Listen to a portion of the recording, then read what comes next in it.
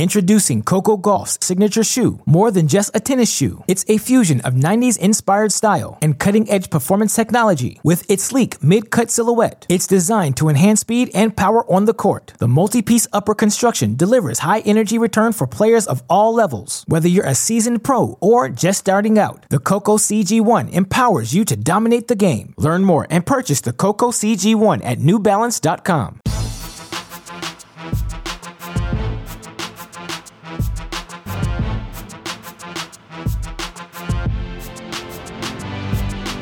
Hello everybody, welcome to the Mini Break, a Cracked Racquets and Tennis Channel production with all of your storylines, results, and controversy in the tennis world.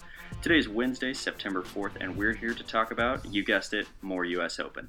My name is Jamie McDonald, and I will be your host for today, and I've got a special guy with me. Instead of my Wednesday regular Matt Stakoyak, it's Alex Gruskin. Gruskin, how's it going?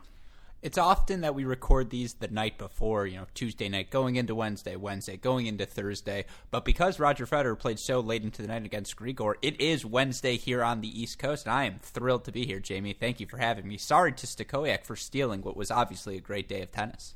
Yeah, it really was. No, we were definitely treated to a good day of tennis. Appreciate you staying up with me as well. But you mentioned it right off the bat, the Federer match. I think that's just where we have to start. Not only is it a huge result, but it's fresh in both of our minds.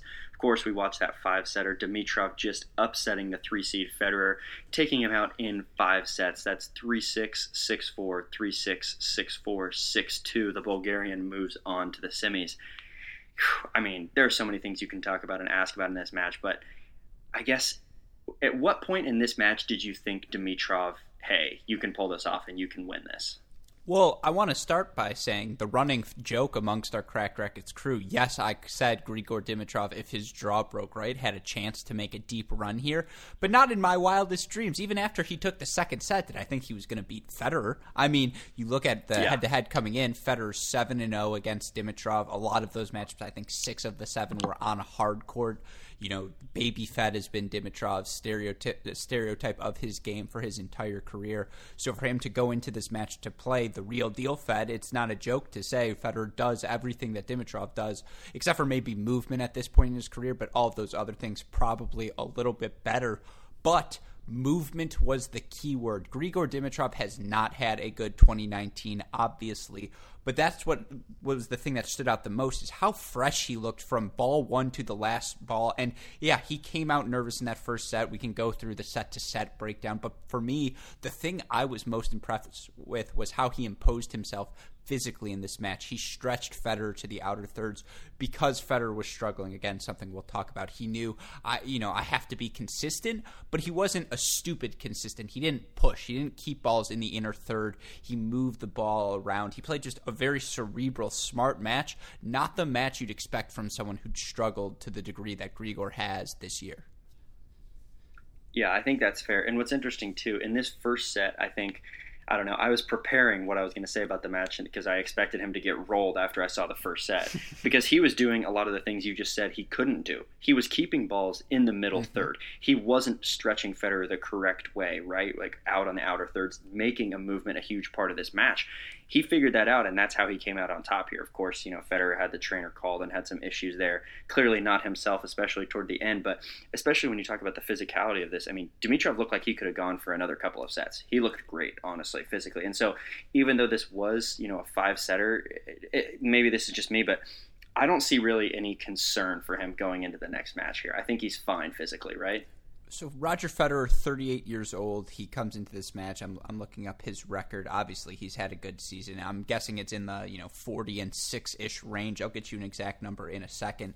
But for Grigor Dimitrov, he comes into this tournament 12-15 on the year, 27 matches through 2019. We're more than 27 weeks, I think, into the year. That means he's averaging less than a match a week. And so, yeah, he's 28 years old. In theory, he's in his physical prime. These were the years we expected Grigor, with the big 3, big 4 aging off, to maybe steal a Grand Slam or two, sort of cement his place as the player of the generation after those Djokovic, Murray, Nadal, Fed types because of the success he had in 2017, reaching the year-end final. I believe now that he gets this win, this will be his 3rd career Grand Slam semifinal.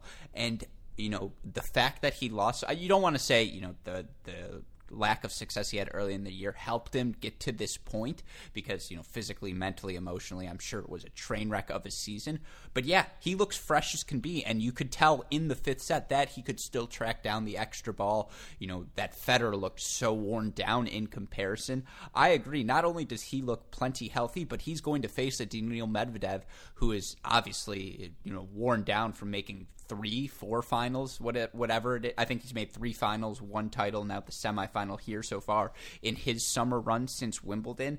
I do want to talk about Grigor tennis-wise, what we saw from him in a second, but yeah, physically, he's as fit as any player left in the draw. Yeah, and I think that just bodes super well for him going forward. Of course, you mentioned that Medvedev matchup coming forward. We will talk about Daniil's win over Wawrinka in 4 sets here in a bit, but yeah, I guess in terms of Dimitrov, for me, I think we saw a lot of good things out of Grigor. We saw him mentally figure things out, how to bounce back. But I don't know. I guess for me, in a lot of ways, well, I guess I'll just ask it. Do you think Federer lost this or Dimitrov won this match? Well, I'm going to say a quick, hey, great shot to me. Roger Federer, 39-6 on the year coming into this tournament. I guessed 40-6. You were wrong? Sorry? Yeah, I was off by 1 match, but still, hey, great shot to me. Look, the things Grigor did well in this match were so simple, right? 19 of 130 on his first serve, 69% first serves in. That's a very good performance, the sort you need against Roger Federer, but it feels replicable, right? I know he has 6 aces against 7 double faults, but he was being aggressive and he hit so many good targets on the forehand side, or on the deuce side, the forehand side. I love the way he would stretch Federer out wide with a forehand to open up as much space as possible for his +1 ball. He had it set in his mind that he was going to attack Federer, make Federer hit at the very least on the run. And it's funny because it says for the match Grigor only went 13 of 20 at the net, but I feel like there were a lot of points where he didn't even have to hit a volley because Federer missed so many passes. And again, sort of cerebral attitude, if you're playing a Medvedev who's not only going to be 12 feet behind the baseline, but who's physically sore, I think that strategy is going to wear very well for him. It's going to, play well for him if he carries it into the next round. And I do think that's fair, but in a lot of ways too, so many of those Federer had clean looks at, right? Mm-hmm. And so, yeah, smart on the part of Dimitrov to recognize that Federer was struggling in some of those and still keep that pressure on him. It's like, hey, if he can't make these balls, let's make him try and he'll miss, right? It's like if he can't prove that he can pass me on a ball that he has a clean look at, I'm going to keep coming in. And so you're absolutely right. 40 winners to 60 unforced errors for Federer. When your unforced error count is that high, it means A, the stats makers thought you had enough opportunities that the error was unforced, but B, it means you gave Grigor a lot of free points, and it was the forehand that was spraying in the net or spraying wide. The backhand, there didn't seem to be any rhythm. You take the movement distance covered per point stats with a grain of salt because they're very sporadic from match to match, but that Grigor and Federer both listed within 0.5 feet of each other, that shows me Grigor didn't allow Federer to do what he does best, which is hit through him, play aggressive. Grigor played enough offense to keep Roger honest, and because Roger was sore, it was enough to get Grigor over the edge. Yeah, no, I think you're absolutely right. And the thing, too, is just when you do look at the stats breakdown, let's be honest here, in a lot of ways they're very similar, but you hit the nail on the head in terms of the winners to unforced error count, because Grigor, he does have slightly more unforced errors throughout the match, 35 versus 41 in terms of winner to unforced errors. But you said it exactly right. That 40 to 60 on the Federer side is just not going to get it done.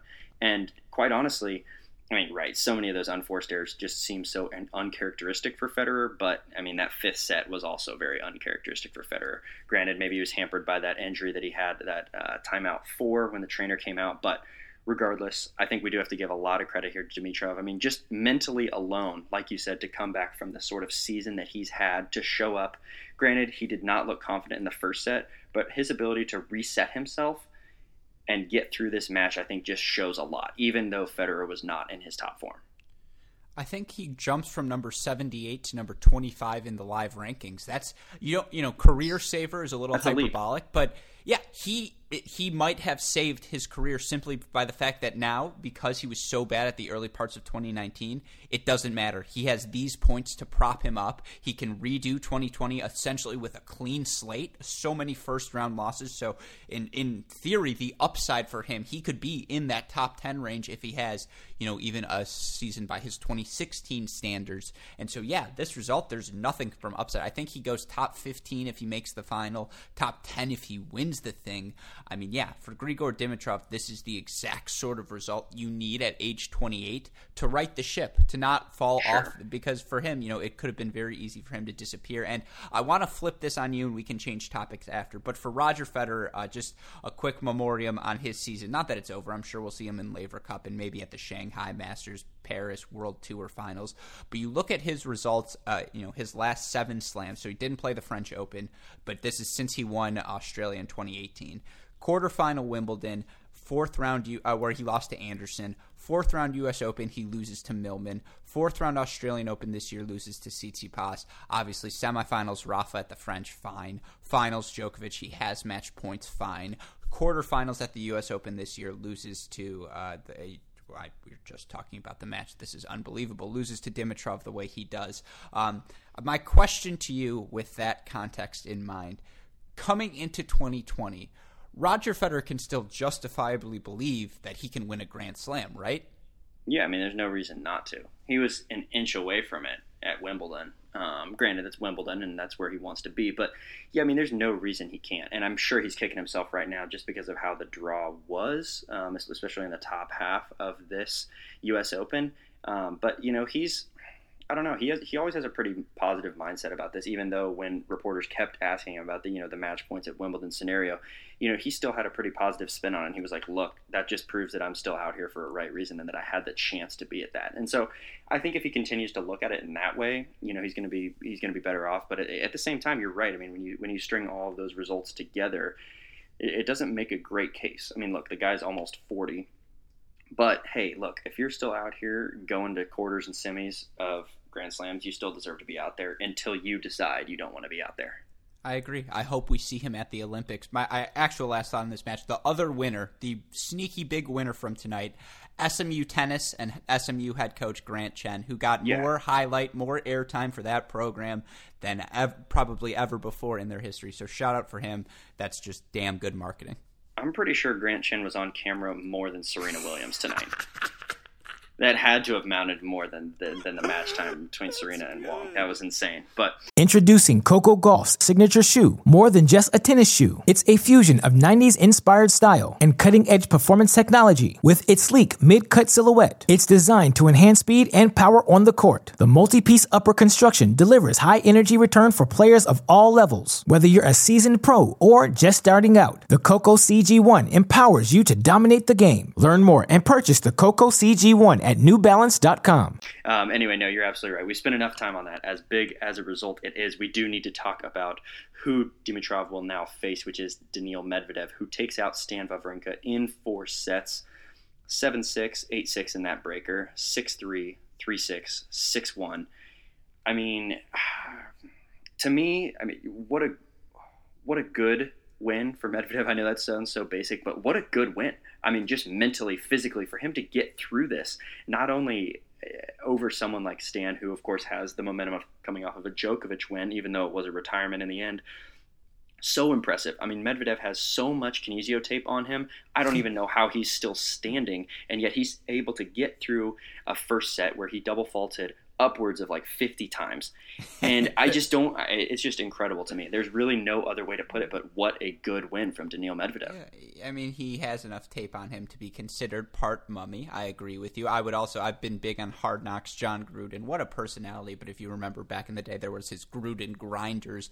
And though Dimitrov went 5 sets today, Medvedev's my Gruden grind. I'll call it my Gruskin grinder of the day because the fact that hey, great shot. The fact that it was was so clear from the get-go. He called the trainer, 4-3 up a break in the first set, that with the amount of tape on him, with the amount of matches, as I just mentioned, he makes the final in D.C., final in Montreal, wins Cincinnati, now makes the quarterfinals here.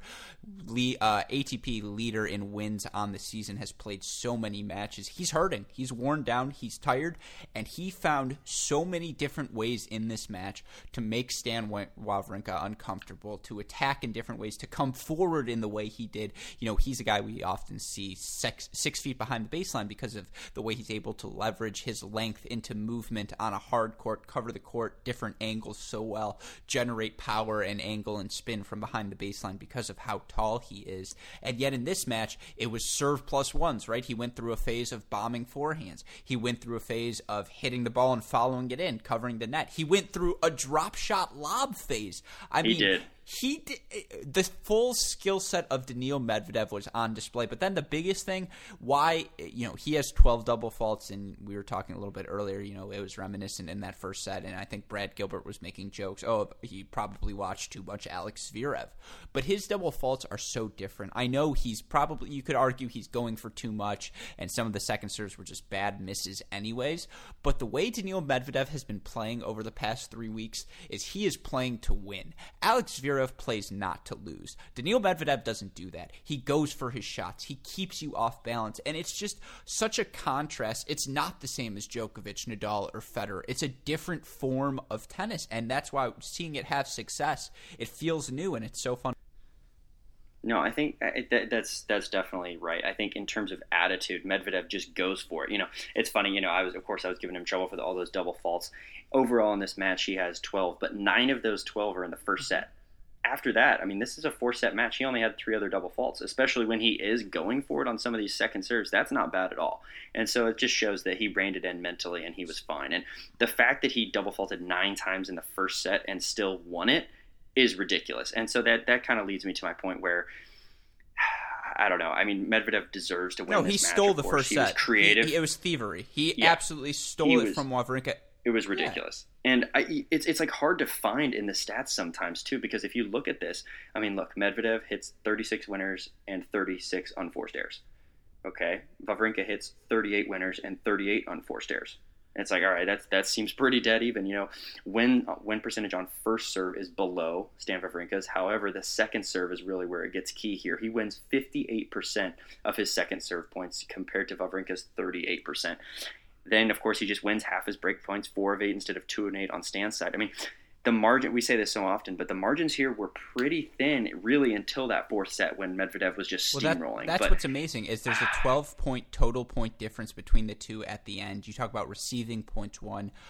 Stan Wawrinka won 43 total points while receiving. Medvedev only 40, but Medvedev did it on 18 fewer attempts. Also, you look at those second serve numbers. You take out Medvedev's 12 double faults. He's 30 of 40 on second serve points, 75% conversion rate. Yeah. That is pretty damn good for Daniil Medvedev. So I agree with you. The stats a little misleading. What it keeps coming back to is Stan Wawrinka, he had one mode, hit, attack. What Daniil Medvedev did was make Stan uncomfortable. He made him play a Medvedev brand of tennis. And Stan, you could tell he didn't, do I hit through backhand? Should I slice the backhand? I don't want to give Medvedev time because he's hurting, but at the same time, I don't want to make easy errors because he's hurting. I want to make this physical. And he just looked lost out there, even more so mentally than physically, and that's the Medvedev effect. No, I think you're definitely right there. I think one thing that shook Wawrinka's confidence even more than what Medvedev does to you when you have to play him is he was just not on his game. Mm-hmm. That first set, like you said, Medvedev did steal it, but Wawrinka missed so many neutral rally balls. It was insane, and not even that close. There were multiple he missed by 1.5 feet. This sounds stupid, but via the eye test, Wawrinka's 38 unforced errors felt a lot worse than Medvedev's 36. Felt like Medvedev was going for the right shots, right? And Wawrinka just the whole match, no rhythm. But look, in the context of what these other next-gen guys have accomplished, and I know you like to keep it short on Wednesday, so I'll try and keep this short. Hyun Chung, 2018 Australian Open, beats Novak Djokovic to make the semifinals. Well, he's completely fresh. It felt very, first term of the year, no injuries, the blister on his foot, not big yet. So, Djokovic coming off of injury with that context. So, good win for Chung, though. Very impressive. Tsitsipas, beginning of this year, knocks off Federer to make the semifinals. Same circumstances. Guys are fresh. There's no injuries. It's completely different. A wash, but, Tsitsipas plays a good match. This win from Medvedev, to me, was the most impressive performance I've ever seen from a next-gen guy at a slam, and it's because Medvedev was hurting. He's mentally and physically worn down at this point. He played a very loose first set, and not only did he find a way to win it, but he found a way to leverage that into winning the match, and that's an elite skill. That's the thing you need to learn how to do to win not only, not even multiple, but just one Grand Slam, and it seems like Daniil Medvedev is really mentally figuring things out on the court. You're right. He has shown an impressive mental ability that will serve him well in the future, much past this U.S. Open. And can I just also add real quick, one of Daniil Medvedev and Grigor Dimitrov are making the final. Like, let that sink in. That of the U.S. Open in 2019. It's crazy, right? It's like, it is. Screw Fed, screw Djokovic, with all due respect, screw Nadal. I don't need to see them anymore. We are getting a new major finalist. I could not be more excited. You are so bored with the big three, and it's good and exciting, but at the same time, for some of us who, well, hey, you grew up with it too, but it's also kind of sad, right? But hey, it's good to see someone like Medvedev. He looked so good today, and it's good to see him be able to pull out a win like this. I mean, we talked about it. What? If it was Murray, I'd be all in. I'd be like, no, dude, we haven't seen it in a while. But let's be real here. Murray's not in the same categories as other three, and just had to give you that one there. But no, let's go ahead and get to some other matches that we saw just today. Say, hey, great shot. Yeah, well, had to do it. Svitolina on the women's side looked incredibly good as well. She gets a win, 6-4, 6-4 over the 16 seed Jo Konta. I mean, just in play and physicality alone, Svitolina looks like she could take this title, right? She is 100% capable of winning this title, and the thing I loved in her matches against Maddie Keys and Jo Konta is just the variety she displayed. She can hurt you in so many different ways.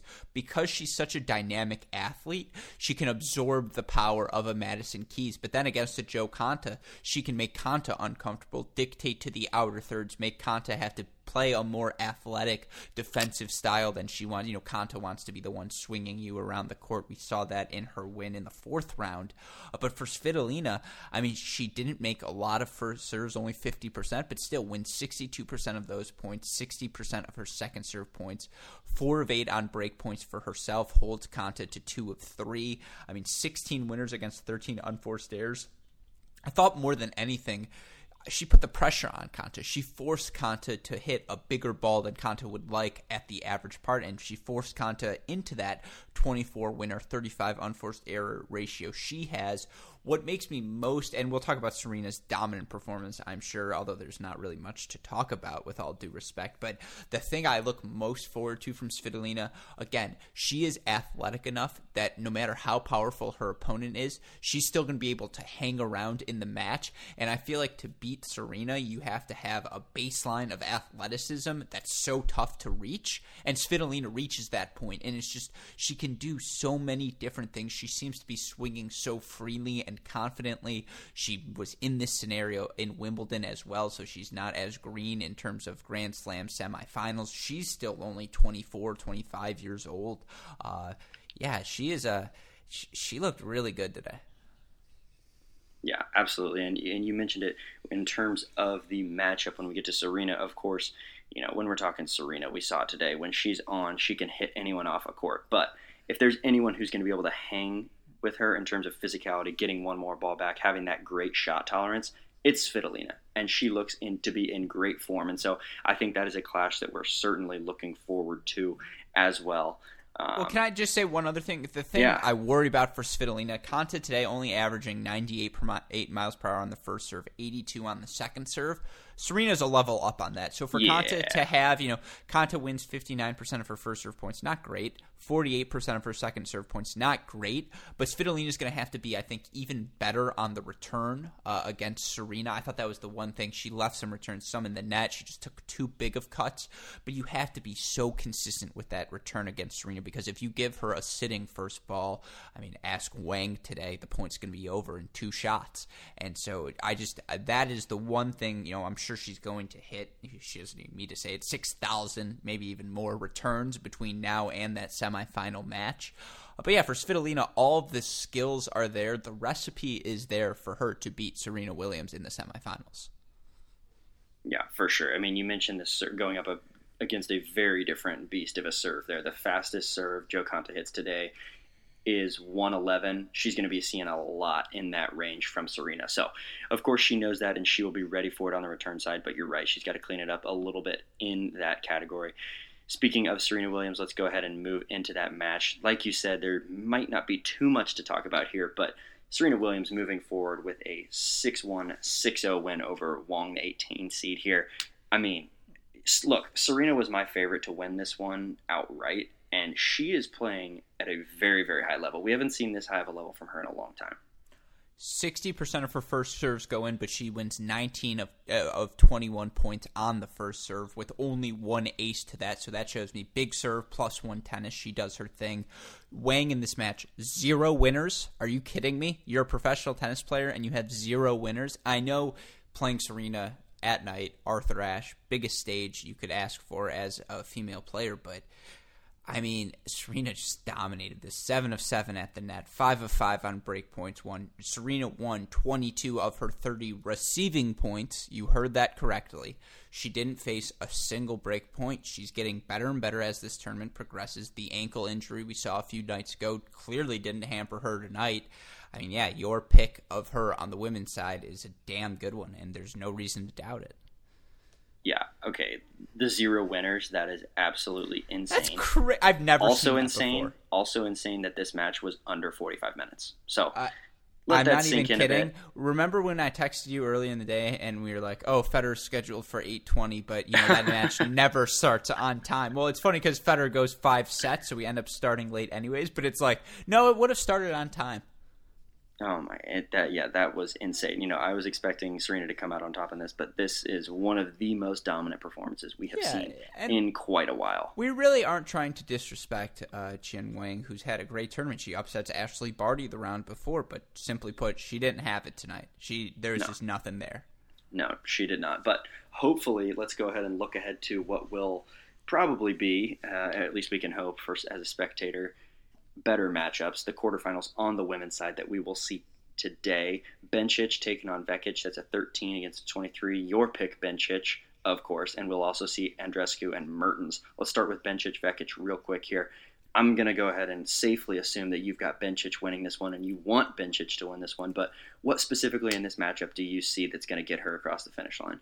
Vekic in 1996, Bencic 1997, both young players, both in that top 25 range. Bencic has had a little bit more success this year. You look over their careers, Bencic 2-1 against her, but her 2 wins came on grass and hard court in 2014. Vekic a 6-4, 6-1 winner in the round of 32 at the French Open this year over Bencic. Both of these players tremendously powerful, but for me, the way Belinda Bencic attacked Naomi Osaka, got her stretched to the outer thirds. She's going to need the exact same game plan against Vekic, and she's been executing flawlessly. She's another player who's gotten better and better as this tournament's progressed. There's a reason I circled her. I think she's got the game. I think she doesn't fear the moment. She's ready for this. She's ready, a world junior number 1. She's had the pedigree her whole career. She looks ready to take this title, and I wouldn't be upset if Vekic won, but I am itching for Bencic and Andreescu semifinal. So yes, I am rolling with Bencic simply because I think she has more skills, more ways of hurting Vekic, who really has one speed, and it's a top speed, but if it's misfiring at all, things begin to fall apart a little bit for her. So I just think Bencic better form. I'll take her, let's say 6-4, 7-5. Wow, even gives me a score. Well, if it's not 6-4, 7-5, I get to say you're wrong. So there we go. But as you mentioned on the other side of that, we've got Andreescu, the young Canadian, taking on Mertens. That's a 15 and a 25 seed there. I think I see Andreescu coming through this one. I mean, look, she's just been in good form as of late. I don't think that Mertens going to come out on top in this one. Potentially takes off a set, but I expect a straight set win from Andreescu here. What about you? Andreescu doesn't lose on hard courts. And if you're going to beat her, okay. yeah, really good. If you're going to beat her, she better have won a tournament the week before and be exhausted, right? She's got 5 losses on the year. You could argue, even if she doesn't win this title, she's been the best WTA player on a hard court this season. But for Elise Mertens, she's not exactly old. A 1995er who's my age. I mean, she's a month younger than me. I don't consider myself old. My hairline old. If I could say one of the winners and losers from week 1, me again for not shaving before that video podcast, but that's a story for another time. Yeah, but for look. Yeah, exactly. But let's listen for Elise Mertens. Just the way she's built up in 2018, 2019 over her past 7 slams, semifinals at the 2018 Australian Open, but then 4th round, 3rd round, 4th round, 3rd round, 3rd round, 4th round. So it's not as though she's been blown out of early exits. She's putting forward solid performances. Then you add the doubles component. Quarterfinalists at the U.S. Open 2018, semifinals and quarterfinalists in doubles at the French and Wimbledon this year. She has later round experience at the Grand Slam. I don't think Bianca Andreescu is going to suffer from this because I think I saw from Ben Rothenberg, the way she presents herself, she almost acts as she carries herself as though she believes it's her right to win. Anyone who beats her is wronging her, and that's the attitude of a champion, right? You need to believe you can win every match. But she's still a little green. She hasn't been – I think this is the deepest she's ever made in a Grand Slam. This is like her 4th or 5th appearance ever at a Grand Slam, if that. So I don't think it's going to be as smooth sailing as maybe on paper you would think. I just think Mertens has been playing such solid tennis. But to deny Bianca Andreescu her form the way she's looked, you're crazy if you're picking against her at this point. I'm all in on an Andreescu bench at semifinal. As I mentioned, I'll take Andreescu 6-1, 3-6, 6-4. Wow, dropping a set. Well, you do give me a bit of pause there based on what I said. She did drop a set to Taylor Townsend. Granted, Townsend won that one 6-4. That was a second, but Andreescu came back and won the third pretty convincingly. So we will see. Like you said, Mertens had a little more experience there, but Andreescu really just riding that high out of her result in Canada. We will see, and just for your sake, let's go ahead and hope for that Andreescu matchup with Bencic. But that is what we've got for today. Let's go ahead and hop over to the men's side. So we're still talking about today's matches because there are some fun ones as well. On the other side, we've got Berrettini taking on Monfils. That's the 24 and the 13 seed respectively, and Schwartzman against Nadal. Let's go ahead and start with Berrettini Monfils here. I mean, Berrettini, look, he's had a sneaky and I would say quiet run throughout this. And he's going up against Gael Monfils, somebody who, of course, has so much experience, has made deep runs in majors before. We've seen him have some great success. Of course, we've seen him, unfortunately, have some tough results and some injuries throughout his career. If you're Berrettini, I mean, what's your attitude going into this match? I will answer that, I promise. But my question to you, Darren Ravel today sent out a tweet that a person bought a set of 4 tickets to the U.S. Open final, the men's final, for $54,000. Now, given it's Dimitrov, Medvedev on the top, Monfils, Berrettini, Schwartzman, Nadal on the bottom, is there any permutation of that final where you think the purchase is still worthwhile? Or let's say he can only sell those finals tickets. Let's say he gets somehow $10,000 for the 4 seats and he can only suffer a loss of $40,000 on the venture. Is there any sort of combination that makes it worthwhile for him at this point, or are you just eating the money? I mean, it's worthwhile for him. Let's just see what he Monfils, Medvedev, or like Monfils, Dimitrov. That's still spicy. Well, see, that's the thing. Is like for you and me, I think we'd be like, yeah, let's go. We're there. We'd also be there if it was, I don't even know, like Pospisil, Laxinen, No, but I would, I was going to say Sosa Laxinen. That's fair enough. Yeah, but you know what I mean, right? So for him, maybe not. Of course, the people who are looking for it's going to be a Nadal Federer. Of course, that's a disappointment. But for us, I mean, this is an exciting opportunity for new guys to get in that space. Granted, in the bottom half of this, of course, people are still expecting, and rightfully so, that Nadal is going to come out. He's got Schwartzman tomorrow, the 20 seed. Then he's got the winner of Berrettini and Monfils. So you think that he's going to come out of this. But look, it's not out of the realm of possibility that somebody, takes out Rafa here and we have another sort of 2014 scenario where it's no big 3 in there. Oh, you think Nadal for sure? If Nadal loses this major, it is a major pun. Hey, great shot. Loss for him. I mean, it's wide open now. He's looked the best. He's played the best. He hasn't lost on a hard court since Wimbledon. He smoked Medvedev in Montreal. So if that's the eventual matchup, you have to like his odds there. But for Berrettini, Monfils, look, Berrettini plays big man tennis. He's built like a linebacker. He hits big serves. Big forehand, nasty slice, likes playing the backhand slice, likes to find opportunities to run around, hit that inside-in forehand. He made Rublev's life miserable during that quarterfinal match, or the round of 16 match, the way he was moving him around with the forehand. But Monfils is athletic enough, moves well enough to handle any amount of pace, and he's going to make a lot of extra balls. He's going to make Berrettini uncomfortable, going to hit slices, go for big pops spontaneously. I think you texted me, right, who said Medvedev's a taller version of Monfils? Yeah, I did. It's the mini break, so we can't get in. We can't get into all of it. That's that's not my exact wording, but sure. Yeah, and I'm not sorry to once again project a phrase on you that wasn't the exact thing you said, not the first time, not the last, but I think for Monfils, the approach to Berrettini, it has to be similar to a Medvedev approach. Just keep him uncomfortable. Keep him honest by moving forward. Don't be afraid to go big on the first, on the second serve, because if you leave him a floater, especially on the ad side, he's running around hitting that inside-in forehand to Mach 5 down the line. So it's going to be on Monfils to not let Berrettini get in a rhythm, because Berrettini hits big enough when he's in a rhythm to beat anyone. And 0-0 lifetime record for these two. This is the best Berrettini's ever done at a major. Monfils has a couple of slam semifinals, so experience-wise, I suppose he has the edge.